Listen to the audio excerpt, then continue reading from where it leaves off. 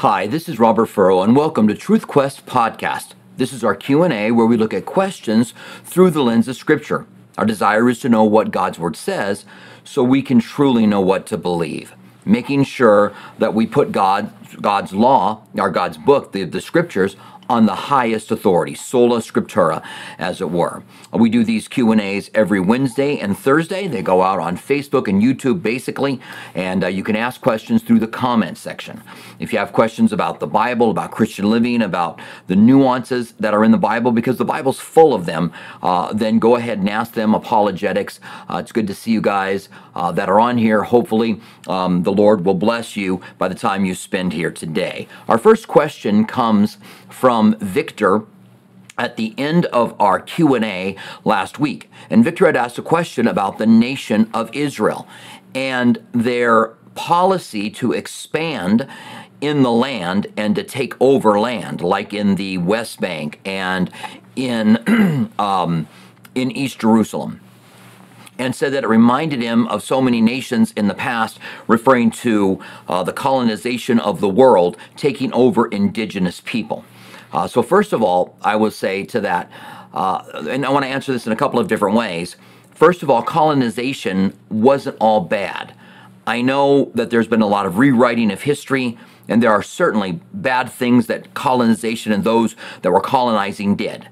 But they did bring expansion of hospitals, of care, of education, and of a better source of living, and overcoming a lot of the world that was full of cannibalism. Can be a good part of the world anyway that was given over to cannibalism was fought off by colonization, and this happened all the way up into the 1800s. But you can't say that's what's going on in Israel. This battle over Israel has not been going on for thousands of years. You go back to the land of Israel being under Canaanite control while the children of Israel were in Egypt. And then Moses led them out and Joshua led them in. And we have archaeological evidence back to the days of Joshua in the form of a cursed tablet that was found that dated back to his time, that had the name of Yahweh in it 3 times. And so we know, and it's written in that Hebrew from that time. We also have archaeological evidence that David was a real king. It was popular to say in the 50s and 60s that David was not a real king, that he was mythological. But then he come to find out, they found the Dan stone, which actually mentioned the kingdom of Israel, and then they found other stones as well, the Moabite stone, the Sennacherib stones in Nineveh, where they discovered that spoke of the kingdom of Israel. So the Bible had it right all along. And so Israel was in the land under the kings for hundreds of years, and then the divided kingdom of Israel, Israel and Judah, Israel was taken by the Assyrians, and the northern kingdom of Judah was taken, or the southern kingdom of Judah was taken by the Babylonians. The Babylonians were conquered by the Persians, and then King Artaxerxes allowed them to go back and rebuild their temple, rebuild the walls around Jerusalem. Ezra and Nehemiah rebuilt the walls, Ezra rebuilt the temple, and they were once again in the land for hundreds of years. But they didn't really occupy the land. They were occupied by the Greeks, who allowed them to kind of rule autonomously, then by the Romans, and we just got to go back to the time of Jesus to see how the Romans influenced the area. So the Greeks conquered the Persians, the Romans conquered Greece, and it was handed over in different sections in different ways. But eventually, the land was conquered by the Romans and then destroyed. Jerusalem was destroyed. And over the next 2,000 years would go back and forth between different parties. One of the last would be the Crusaders, and then the Ottomans defeated them, and the Ottomans held the land for a few hundred years, and the Ottomans called the land Palestine. That's where we get Palestinians from, the Ottomans holding this land, Palestine. When Palestine sided with a losing side in World War I, the British took over the area that had been occupied by the Ottomans, and now they controlled it. And the British overpromised. They allowed Jews that were being persecuted around the world to come and to live in Israel. They also promised Jordan, the Hussein family, King Hussein, that they were going to have the entire area. Then they also made other promises to people. Obviously, this set up a conflict. This is where the conflict began, with the overpromising of land. When they realized they couldn't do it, in 1947, they gave over the land to the UN to figure out how to divide the land. In 1947, the UN came up with a plan, kind of a jigsaw puzzle looking thing, you can look it up, so that Palestine could have their free land and Israel could have their free land. The Palestinians refused to take them up on the offer. They said as long as Israel, the people of Israel were around, then they would not be a nation, but they would wipe them off the face of the earth. Israel declared themselves a nation in May 14th, 1948, at least in 1948, declared themselves a nation, and immediately war broke out. Egypt, Syria, Jordan, Lebanon, and others attacked Israel. And for 9 months, there was a brutal battle called, from the Israeli perspective, the War of Independence. And when the UN came in and froze the lines, the land had changed hands. Not only had Israel occupied more of the land that was given to the Palestinians, but the Gaza Strip was taken by Egypt, and the West Bank was taken by Jordan. And then in 1967, another war broke out, and in 1967, Israel took a good section of what belonged to Egypt, and the Gaza Strip, and the West Bank that belonged to Jordan, and the Golan Heights, which belonged to Syria. And once that war was finished, it settled into an uneasy peace in 1967. In 1973, there was another war that happened, and during this time, Jerusalem came under Israeli control for the very first time. Now, peace has been tenuous since then. There have been continued desires by the Palestinians to destroy Israel. There have been attempts to make peace by exchanging land. The Gaza Strip was given over to the Palestinians, but they voted in Hamas. That created greater problems. Israel moved settlements into the West Bank, and when they took over East Jerusalem, they have Jews even to this day moving into East Jerusalem, and that causes problems. There was the first Intifada, basically in the 90s, the second Intifada in the 2000s. Israel built a wall dividing out the Palestinian sections of Israel from the Israeli section of Israel, and that caused tensions as well to just build a wall across the land. And the Palestinians are definitely living in a substandard way compared to Israelis. When you go to Israel and you stay in the Israeli side, it's almost like being in America. But there's tension that can be felt. And Clinton tried to bring a peace accord, which failed. And there have been, the Oslo Accord, that was the Oslo Accord. There have been other who have tried to bring peace into the region and haven't been able to do it. If you talk to, I've been to Israel many times, and if you talk to people who are there, both Palestinian and Israeli, there's a desire for most of them to have a two-state solution.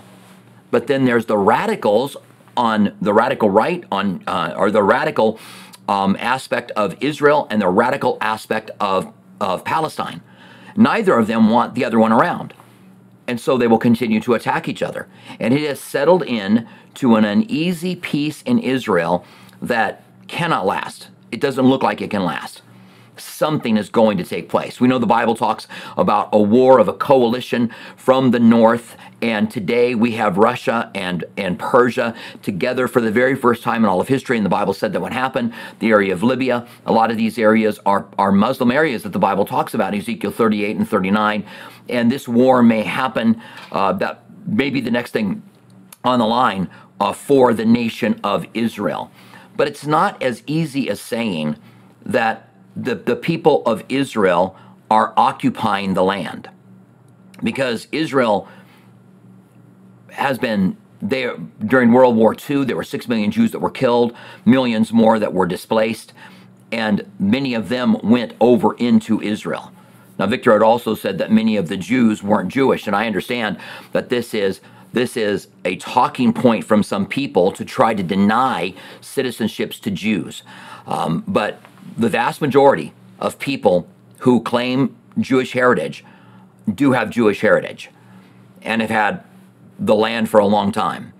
We also know that God says in the last days he's going to make Jerusalem a cup of trembling. And it looks like this is a problem that cannot be solved or needs to be solved by a very brilliant man. And it's thought that in Daniel chapter 9, when it says the prince of the people who will destroy Jerusalem, who would be the Romans, and this prince will make a covenant with many for 1 week. And that 1 week is a week of years, 7 years, which is the tribulation period, because in the middle of it, he will bring an abomination that makes desolation. And Jesus talked about that. First Thessalonians talked about that. So this is the last day. So the Antichrist makes a peace treaty looking to have solved the Palestinian-Israeli conflict that is in Israel. Now, as Christians, we have a connection to the Jews, the Jewish people, to Israel, because we are Judeo-Christianity. And so we have a connection there. But that doesn't mean that we believe that everything Israel does now is right. God definitely restored the land, restored the people to the land, promised that that was going to happen, and then did it. And it came to pass, even as it said, the nation being born again in a day. But they have yet to be restored spiritually and receive Jesus as their Messiah. This will happen during the day of the Lord. Behold, it is a great day, it says in Jeremiah 37, and all of Israel, it is a time of Jacob's trouble, and all of Israel shall be saved out of it. Another promise from Romans 11, 25 and 26, that all of Israel will be saved. A blindness in part has happened to them now. God doesn't want us to be ignorant about it, but they are all going to be saved. They aren't saved by taking over the land. Zion nationalism and Palestinian nationalism doesn't help. And it's not taking over the land. They're saved by Jesus. Another part of this, which is interesting, is that there's a significant group within the Palestinian community who are Christians. So you've got Palestinian Christians and Palestinian Muslims that are fighting on the same side. Also, there's one Palestinian government in Gaza and another Palestinian government in the West Bank that runs these areas. And these two fight against one another, don't get along with each other as well. So the Antichrist seems to come and to bring it all together. And so I would be leery of trying to paint one side as being bad and the other side as being good. This is a conflict that's been around a long time. We know that God has given Israel the land and promised to give it to his descendants. We know that the Palestinians are not a continuation of the Philistines, as some people say. That's just not true. The Philistines were a European people that came from the islands, probably around Greece, and they were a coastal people. They were a people that lived on the waters. They were a completely different people. And so when people say that, it's just they're just making a connection because Philistines sound like Palestinians. They don't. The people that were there were a smaller group of people who were there during the Ottoman Empire when it was called Palestine, and there was also a small group of Jews that lived there too under the Ottoman Empire. There were Jews, Christians, and Palestinians who lived there. And then there's land purchases that happened and were sold to Jews during the Zionist national movement that would complicate everything. So now, I just gave a lot of information in a short amount of time, but the statement that they are like others that are taking over the world in just trying to occupy the world is kind of misleading on a few areas. It's misleading on what colonization was and what colonization did. We're talking about Britain and France and Spain during the time of colonization. And it's a misrepresentation of what's going on today in Israel and overlooking both sides. There are things that the Palestinians do we do not agree with. There are things that Israel does we don't agree with. We don't agree with both sides. But we do believe that God has promised Israel the land according to the scriptures and that God has restored them and is bringing them back in. They're going to be made a couple trembling, and I think that this is part of it. All right, so thank you very much for your question. That was a long answer to a question we had at the end of our study last week. Good to see you guys here. We have a question from Stephen B79. It says, Revelation 19, 7 through 9, try to prove the pre-trib rapture to some using the marriage supper of the Lamb. They ask, what about those that are still alive on the earth that haven't died? any alive still. Let's just go ahead and take a look at that passage. Revelation 19. I'll say why I'm finding it that I've never used. I believe in the pre-trib rapture. I believe clearly the Bible teaches it. And I think you've got a lot of problems what to do with a lot of passages if you don't believe in the pre-trib rapture. But I have never tried to use the marriage supper of the Lamb as proof of the pre-trib rapture. I understand that people believe that it happens during the time of the tribulation period. So let me get to verses 6 and 7 here, and let's take a look at it. All right. So let's go ahead and take a look at this. So this is Revelation 19, 6 to 7. And I heard, as it were, a voice of a great multitude, as the sound of many waters, and as the sound of many thunders, singing, Alleluia, for the Lord God omnipotent reigns. Let us be glad and rejoice in him, give him glory, for the marriage of the Lamb has come, and his wife has made herself ready, and to her was granted to be arrayed in fine linen, clean, bright, for the fine linen is the righteous acts of the saints. All right, so the marriage supper of the Lamb, because the bride's been ready. And when exactly does this take place? Does it take place near the end of the tribulation period? Does it take place after the tribulation period? And these are some of the questions that need to be asked. In the first part of, in Revelation 19, you have heaven exalting itself over the destruction of Babylon. Then you have the marriage supper of the Lamb. And then after the marriage supper of the Lamb, you have Christ returning on his white horse.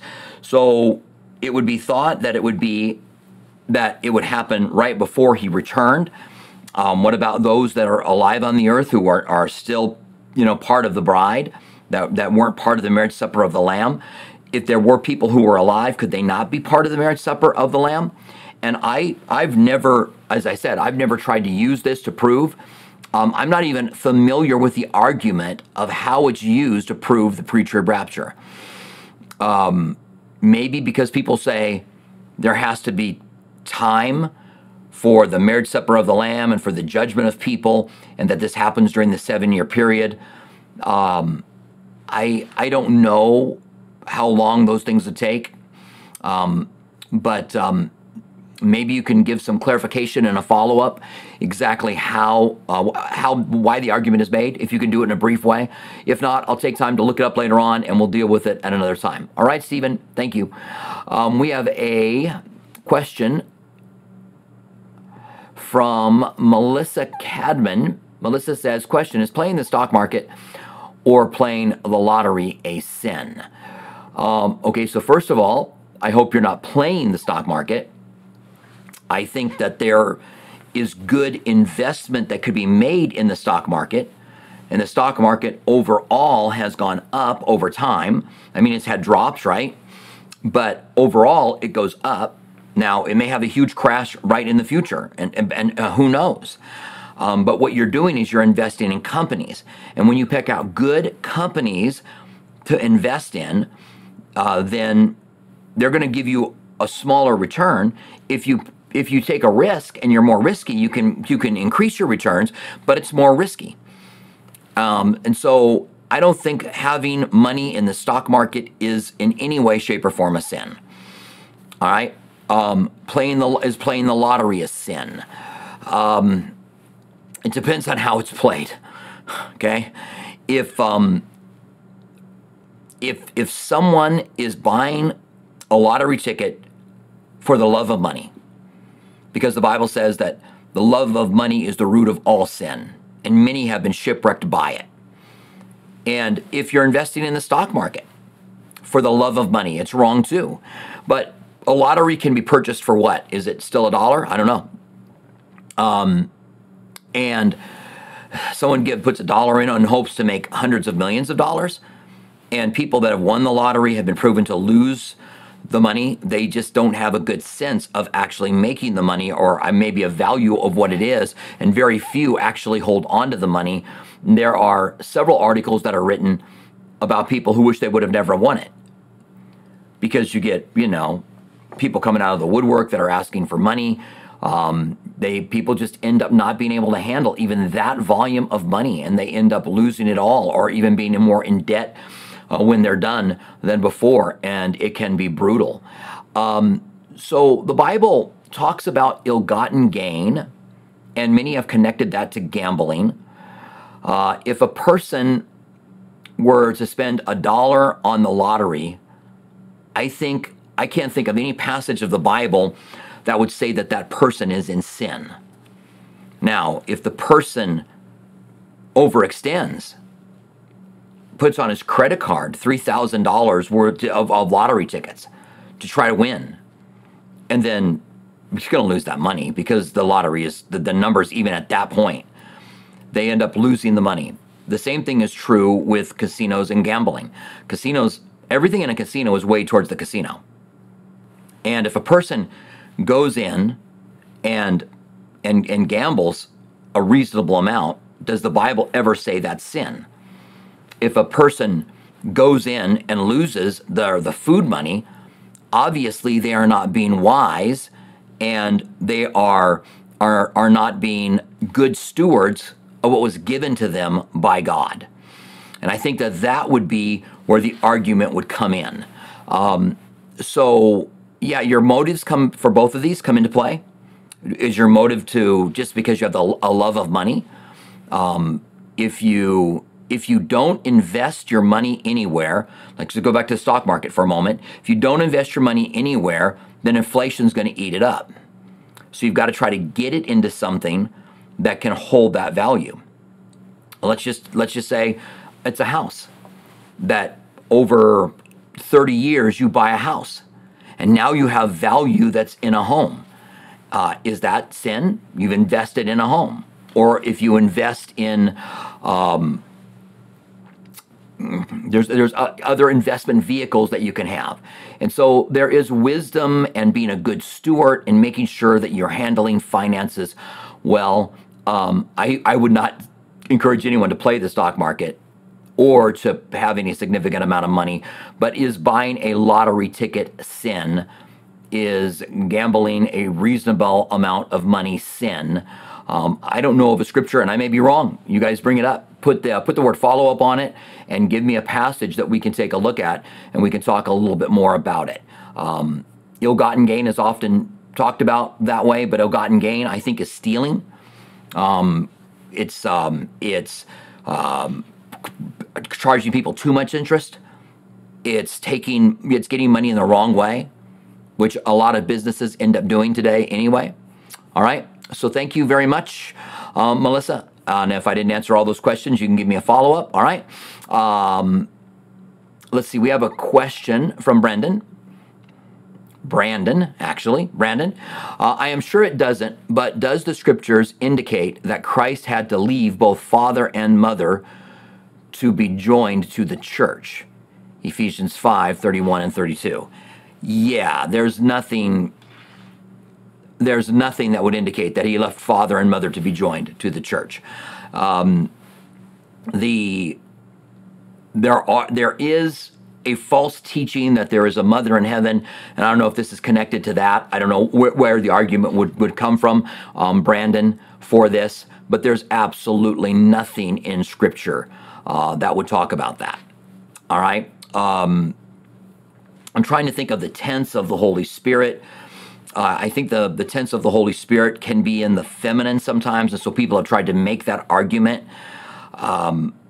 But that's beyond what I can answer just off the top of my head.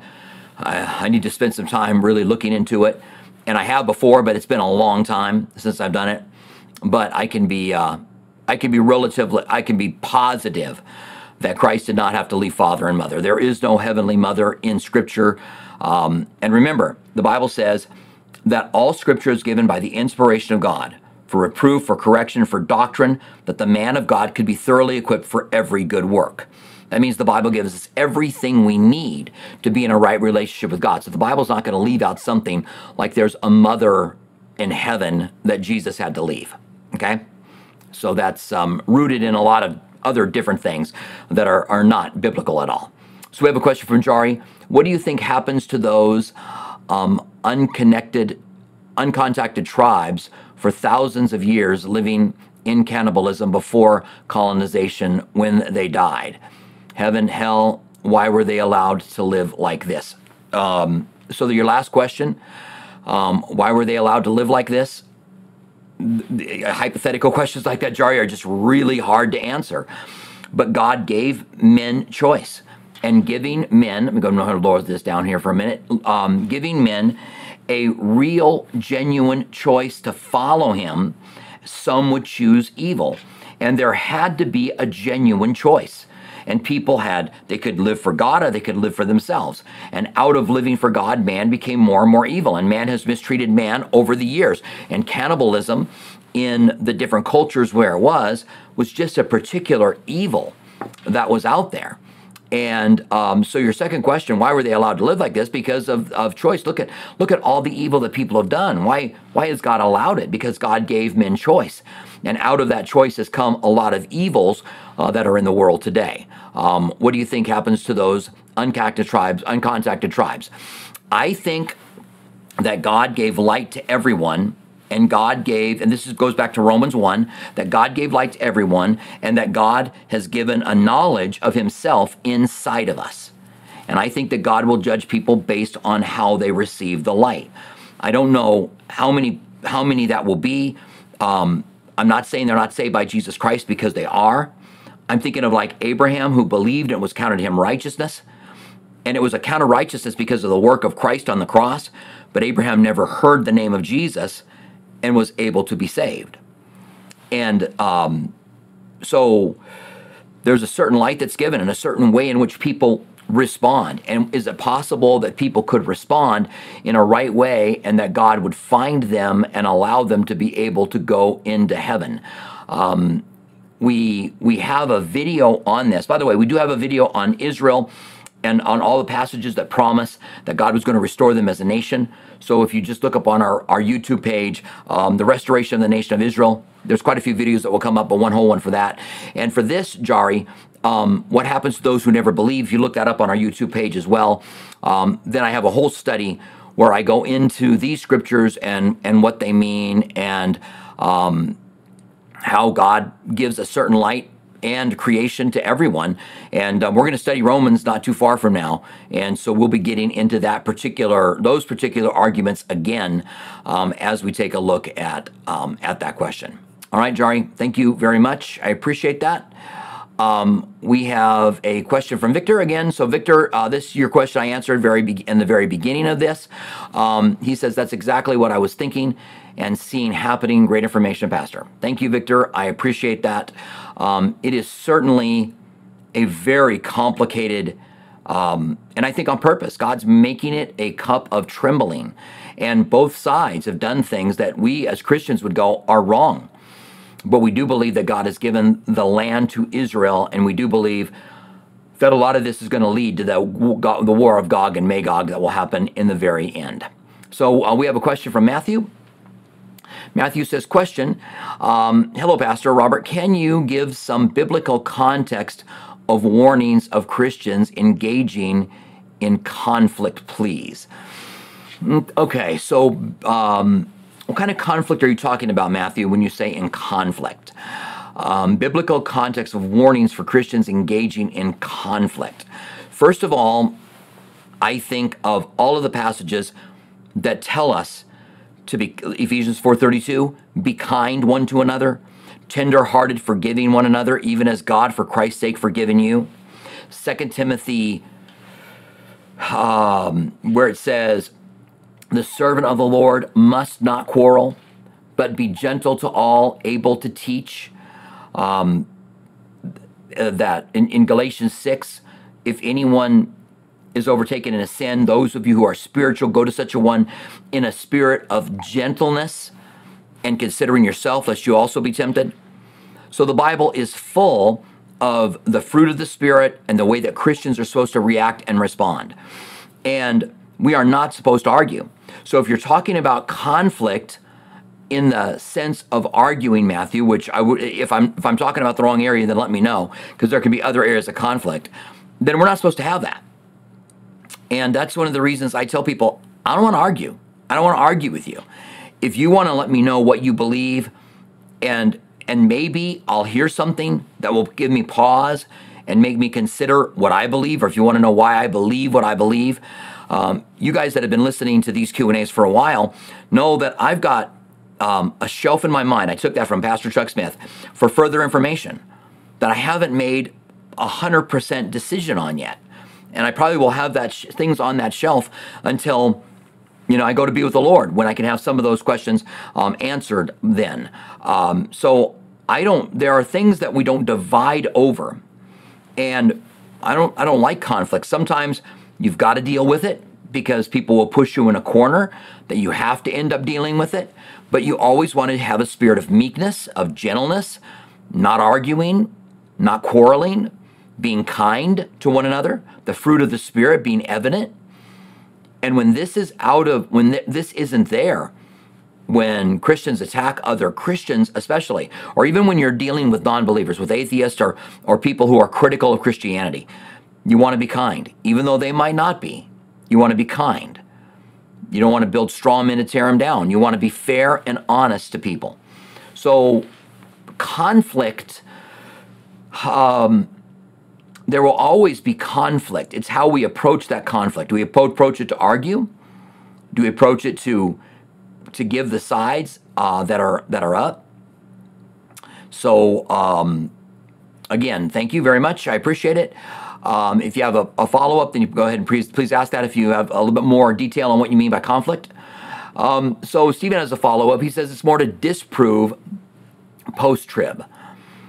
Okay, so we're talking about the marriage supper of the Lamb. And so if you have the marriage supper of the Lamb so I see the argument now. So what they're saying is that in Revelation 19, before Jesus returns, you have the marriage supper of the Lamb. So then how could you have people raptured and at the end of the tribulation period and be part of the marriage supper of the Lamb? Why would God have the marriage supper of the Lamb when you haven't had the resurrection yet? Remember, the rapture is the resurrection. And that's why when people say there is no rapture. And I've seen more videos like this, and I'm seeing people who are more committed to fighting against the idea of being caught up and meeting the Lord in the air. But you're fighting against Scripture when you do that. You can come up with all of your arguments. You can make it look silly if you want to. You can straw man it and tear it down. But the Bible says we are going to meet him in the air, those who are alive and remain. And no matter what you believe that Jesus is going to return. And when he returns, you believe there will be a resurrection and there will be a transformation of those who are alive. That he is going to return for the living and the dead. Those that are alive when he returns, whether you believe in a pre-trib rapture, mid-trib rapture, or post-trib rapture, are going to be transferred alive. I give you a mystery. We're not all going to sleep, but some of us are going to be changed in a moment and twinkling of an eye. No wonder there's confusion about it because it's a mystery. But we're all going to be changed. And so no matter what you believe, no matter what your theology is, unless you deny the return of Jesus and the resurrection of the saints, then you believe there are people who are going to be alive that are going to have to be transformed. That is the rapture. I wish it wasn't called the rapture, separate from the resurrection. I like to call it the gathering, and it includes those who are dead that will be gathered to the Lord and those who are alive as well. It's been suggested by some here that we would call it the resurrapture, because that kind of a connection, because we forget that it's a resurrection. We make it an independent. The rapture is a smaller event that happens in a larger event, the resurrection. And the rapture is part of the resurrection. It's just as this happened, is the resurrection broken up into the resurrection of Christ, the rapture resurrection before the tribulation period, and then another resurrection at the end of the tribulation period that make up the first resurrection. That's really what the question is. And I can see why their argument would say, why would God have the marriage supper of the Lamb if there hasn't been a resurrection and a rapture? I actually think it's a good argument. Now that you bring it up, I've never thought about it that way. But thank you very much for bringing that up, Stephen. It's more to disprove post-trib, which now I understand. I understand how it can be used in a positive way too for the resurrection. I mean, for a pre-trib or mid or pre-wrath, because all of those would fit with that argument. It's just the post-trib that is put off. All right. So let's see. What do we got here? We got a question from Kimberly Fox. Kimberly, good to see you. Good to have you here. Kimberly says, Pastor, can you explain prayer? I've seen scripture that says to pray and keep on praying, plead, ask and keep on asking, yet be humble, bold, confident, and do not ask and ask as the Gentiles do. Okay, yeah, I would love to, Kimberly. So Jesus said, ask and keep asking. I've got your comment section down. I get your comment down here as I'm making my way through it. So Jesus said, ask and keep asking, knock and keep knocking, seek and keep seeking, and you will find, you'll receive, and the door will be opened for you. And he also gave two parables to pray and not grow weary in prayer, to persist in prayer. That was the parable of the unjust judge, who only when the woman persists does the unjust judge rule for her, and the parable of what I call the annoyed neighbor, when only the neighbor persists does he get bread for his friends, visitors that have visited, so he has to be persistent in prayer. So the Bible teaches that we would pray consistently, that we would pray until we receive our prayer, that we would ask and keep asking. There are other passages that would connect to us continuing in prayer. I know that Jesus prayed 3 times in the Garden of Gethsemane that the cup would be taken from him. Paul prayed 3 times as his thorn in the flesh would be taken away. And finally, God said, my grace is sufficient for you, which is to say that he did not heal him of his thorn in the flesh that was given to him, which is interesting because Paul, as an apostle, had the ability to be able to heal. And instead of healing Timothy, he said, take a little wine for your stomach, which was interesting as well. But so when do we pray and when do we stop praying for something? When we hear something from God, when time doesn't permit anymore. Jesus was going to be arrested. He couldn't continue on, even though he sat with the disciples for a while who were asleep before they came and they arrested him. But we are supposed to continue to pray. Now, what about the part that says, don't ask and ask like the Gentiles do? So it never says that, Kimberly. And let me see if I can go find it and read it to you. It is Matthew, I think Matthew chapter 5. And I'm going to probably have to go near the end of the chapter where Jesus is talking about prayer. So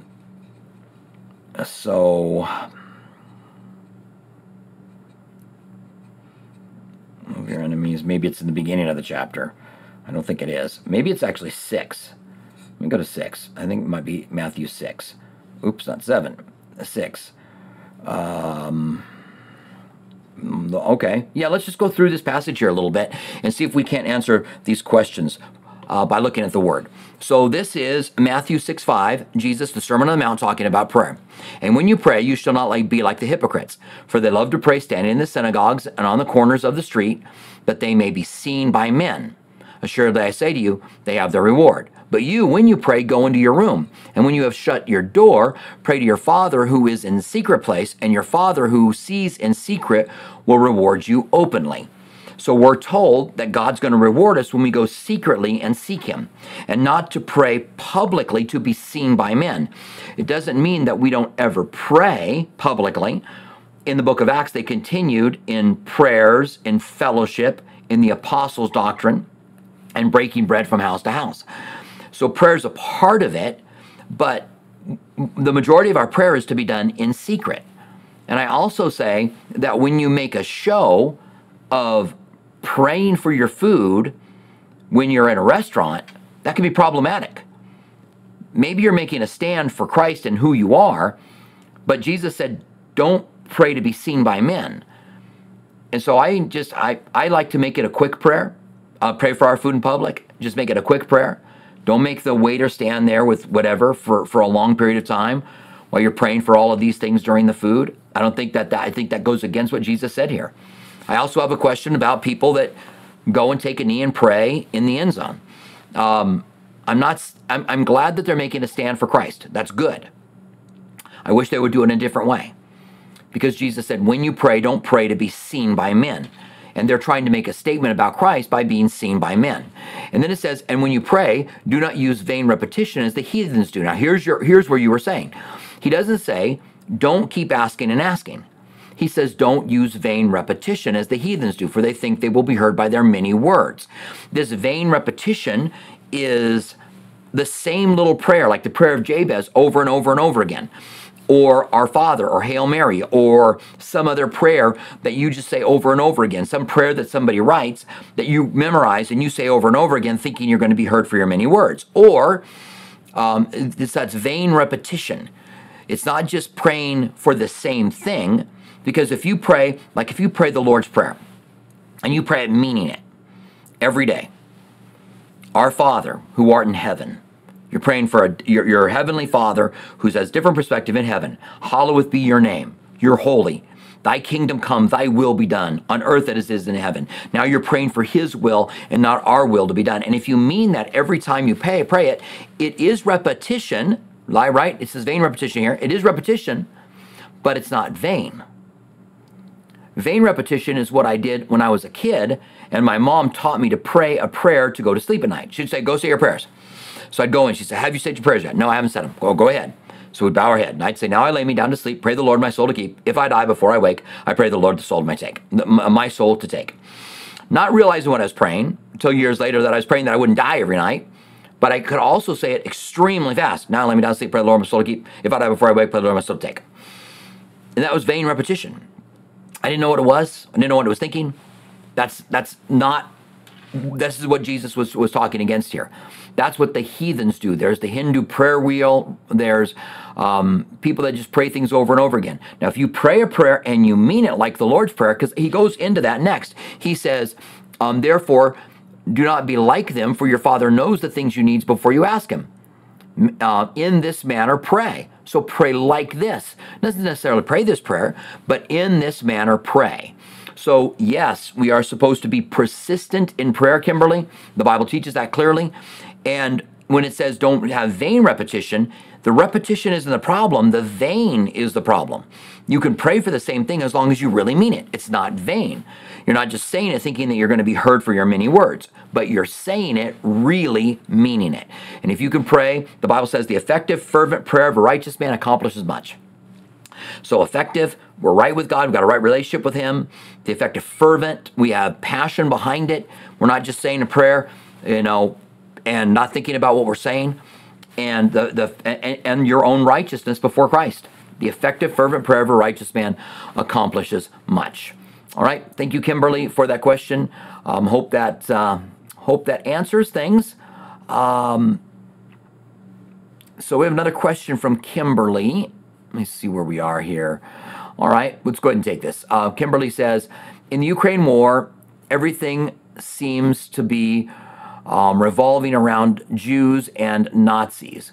Whether true or not, it's accusations. We can see the world is involved in this. But is it biblical? Okay, so I'm just out of the loop here, Kimberly. I don't watch a lot of news. I don't watch a lot at all. I had no idea that there was anything with Jews and Nazis being brought up about the war in Ukraine. I don't understand it. I don't understand how, communism was against the Nazis. The Russian communism, or the USSR back in those days, was against the Nazis. I'm not sure exactly how many Jews are in Ukraine, and the Jews in Russia are, they're not thought of as being really well. There's anti-Semitism like there is all around the world taking place against them. So I'm sorry, but I'm just out of the loop. I don't know what that's about. Hopefully I'll remember later on to look that up. All right, thank you, Kimberly. So Brandon has a follow-up on his question. Brandon says, can you read the scriptures I typed in? That's where my confusion comes from. Verse 32 says, this refers to Christ and the church. All right, I'm not sure what passages you typed in, Brandon. Let me go back and take a look. Did I miss some? Let me just see if I can find that. It may take me a moment to scroll back up here. Let's see. Sorry, I didn't see them. I don't know what reference verse 32 is for, Brandon. Sorry. All right, so here we go. Let me bring this in, and we get the scriptures here. So Brandon says, I am sure it doesn't, but the scriptures indicate that Christ had to leave both father and mother. Yeah, I didn't read it because I just thought it's a very familiar passage, right? So Ephesians 5 and let's see, Ephesians 5, and this is in the idea that Jesus had to leave a mother somehow. 5, 31 and 32. So let's go ahead and look at this. So this is Ephesians 5:31. For this reason a man shall leave his father and mother and be joined to a wife, and the two shall become one flesh. This is a great mystery, but speaks concerning Christ and the church. Nevertheless, let each one of you in particular so love his own wife as himself, and let the wife see that she respects her husband.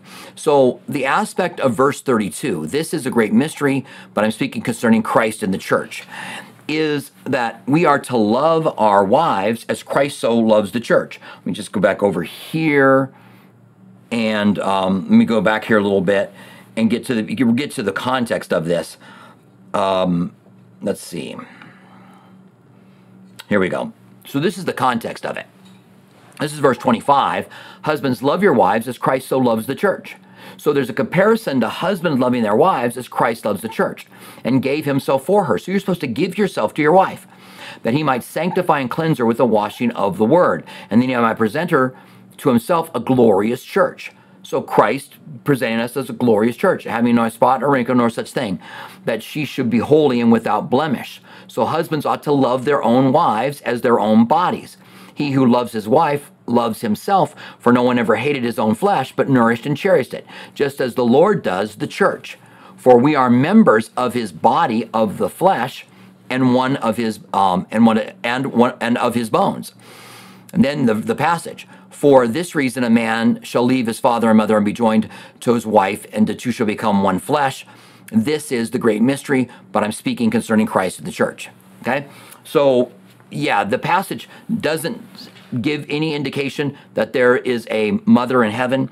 It's a comparison of Christ and the church, not of leaving father and mother. So the context isn't about, in this passage, isn't about leaving your father and mother. If that was the context, if that's what he was talking about, if somehow Paul had gotten into a conversation about the necessity of leaving your father and mother and the two joining together and becoming one flesh, then speaking of Christ and the church, then you could maybe make that implication. But that's not the context. The context is, husbands, love your wives as Christ loves the church and gave himself for her. And so he goes back to quoting a verse for the family of how you choose a wife for this reason, or how you're married for this reason. A man and a wife should leave their father and mother, not saying that Jesus left a father and mother. It cannot be, even by implication. The context won't allow you to be able to go there and make that leap. We have to determine what was being meant by what was being said and why the points were being brought out. And when a metaphor is being used, or a comparison like Christ and the church and a man and a wife, we know by just the fact that there is a comparison that some things are going to be different. It's not exactly the same. There are similarities. Those similarities are brought out, and then we're told to die to ourselves, or to give ourselves to her, to our wife, but it's not 100% comparison. And when people do that, that's a mistake. A lot of times people will read things that are very exact, or read them very exact.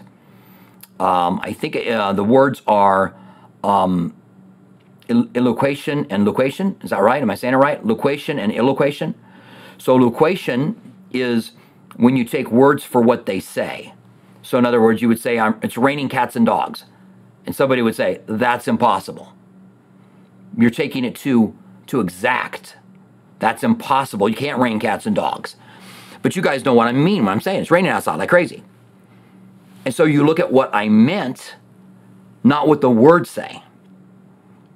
And that's important when you're looking at the context and making your way through Scripture, because you can twist it to say whatever you want to say if you get away from what was meant by the words that were said.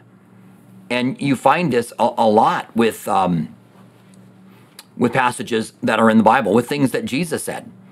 When Jesus talks about not cutting off your hand, you got to look at what he means, not what he said, or about cutting off your hand or plucking out your eye.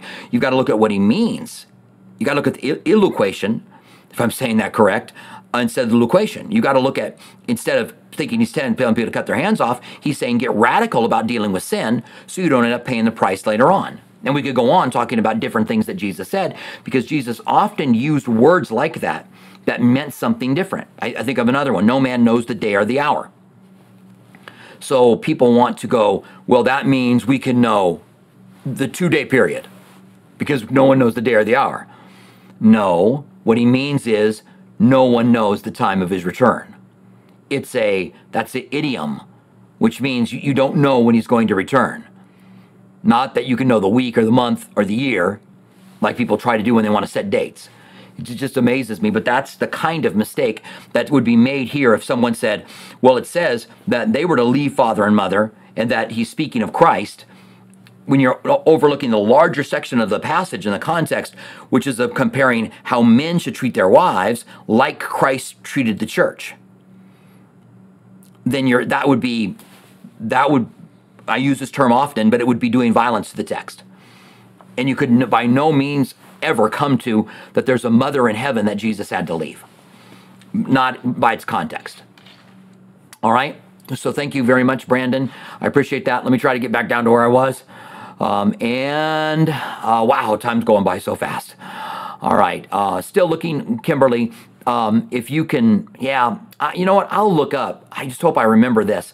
To look up how Nazis and Nazi Jews are connected.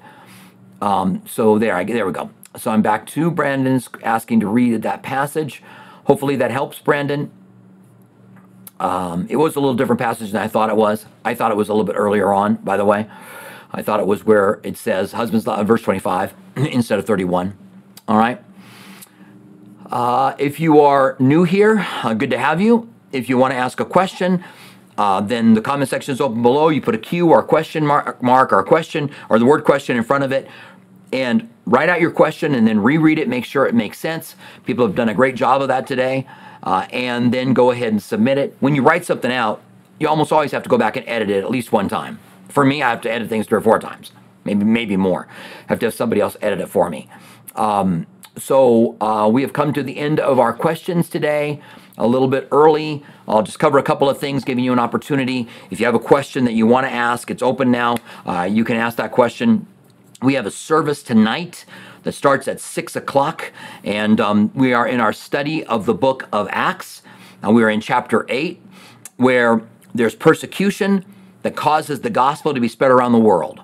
And so we're looking at God's plan for difficulties, how God uses difficulties, how we can have suffering, and God can turn that around for the good, and how God used it in the early church. So we see the principle of how it happens in the early church, and we're going to talk about what's going on. It's a line-by-line, verse-by-verse study through the book of Acts. We're in chapter 8.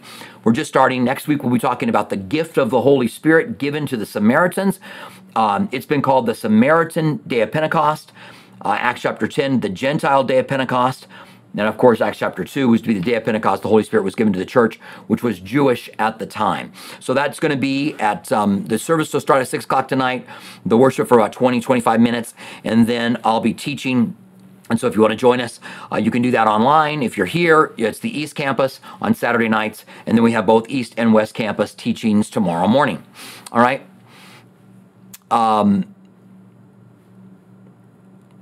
Let me see, Kimberly. Is repentance a gift we are led? Is repentance a gift we are led? I'm not sure, Kimberly, what that question is. I'm sorry. I wish I did. So we are given, maybe. So there's a passage that talks about the gift of, they would be granted the gift of repentance. Am I right? I just can't get my mind around that now. I'm not sure exactly what you're asking. Thank you, Kimberly. I appreciate you too, Kimberly. Empress Kimberly. I appreciate you too. So is repentance a gift? I think in a larger picture, yes. We are given a chance to repent. All the way back in the law, God gave them those 613 laws they were supposed to keep. But then if you broke them, there was a sacrifice that could be given, blood could be shed, and you could have your sins covered or forgiven. Jesus covers our sins, and we can repent and have our sins forgiven. If we confess our sins, he's faithful and just to forgive us our sins and cleanse us from all unrighteousness. So it is a gift. Can you imagine if laws were given, or if we were made right with Christ, but there was no forgiveness for anything that we would do wrong, when we still have struggles? The flesh is still there. The sin nature is still inside of us. It hasn't been taken away. If you mean, does God give the gift of repentance to some people? I think that would start to get into the whole Calvinist debate on whether or not God is choosing to give some repentance and choosing not to give others repentance. But I'm not going to get into all of that because I'm not sure what exactly you're asking, Kimberly. All right. So thank you very much.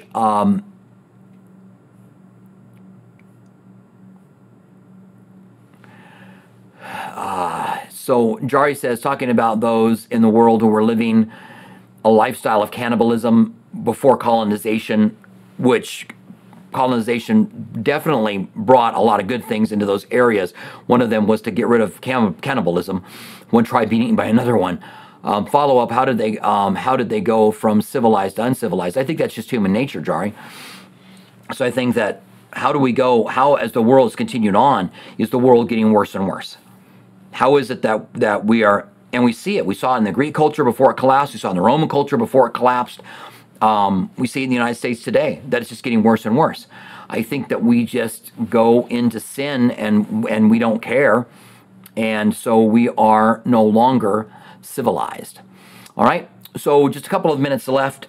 I'm just going to go ahead and wrap it up here. If you have questions for the next Q&A, you can go ahead and put them in now, and I'll be looking at the end of this to see if anybody added a question in for our next Q&A. But it's been good spending this time with you. Stay close to Jesus. Love him, serve him, delight yourself in the Lord. He'll give you the desires of your heart. Walk in the Spirit, and you won't fulfill the lust of the flesh. Remember that if you sow to the flesh, from the flesh you'll reap corruption, but you sow to the Spirit, from the Spirit you will reap life. And may God use this time that you spent here with us today to bless you and deepen your walk with him. All right? Yeah, I do. I can skip words. Did I skip words? So, yeah, I can do that. But anyway, yeah, so I'm just looking back here at the last question. Is repentance a gift, or are we led? All right, you're right. Is repentance a gift, or are we led? Are we led to repentance, or does God just give us repentance? So thanks, Kimberly, for that clarification. Sorry about that. Yeah, I think we do get that God does lead us to repentance, that when we move towards him, he moves towards us, and that a gift of repentance can be given. We'll talk about it more later on. All right, we're coming to the end here. It's good to see you guys. Love you. Stay close to Jesus. We'll have a service here in about an hour. I look forward to covering the scriptures with you, and we will see you Wednesday, Lord willing, at 4 o'clock. All right, so I'm out. Love you guys. We'll see you later on.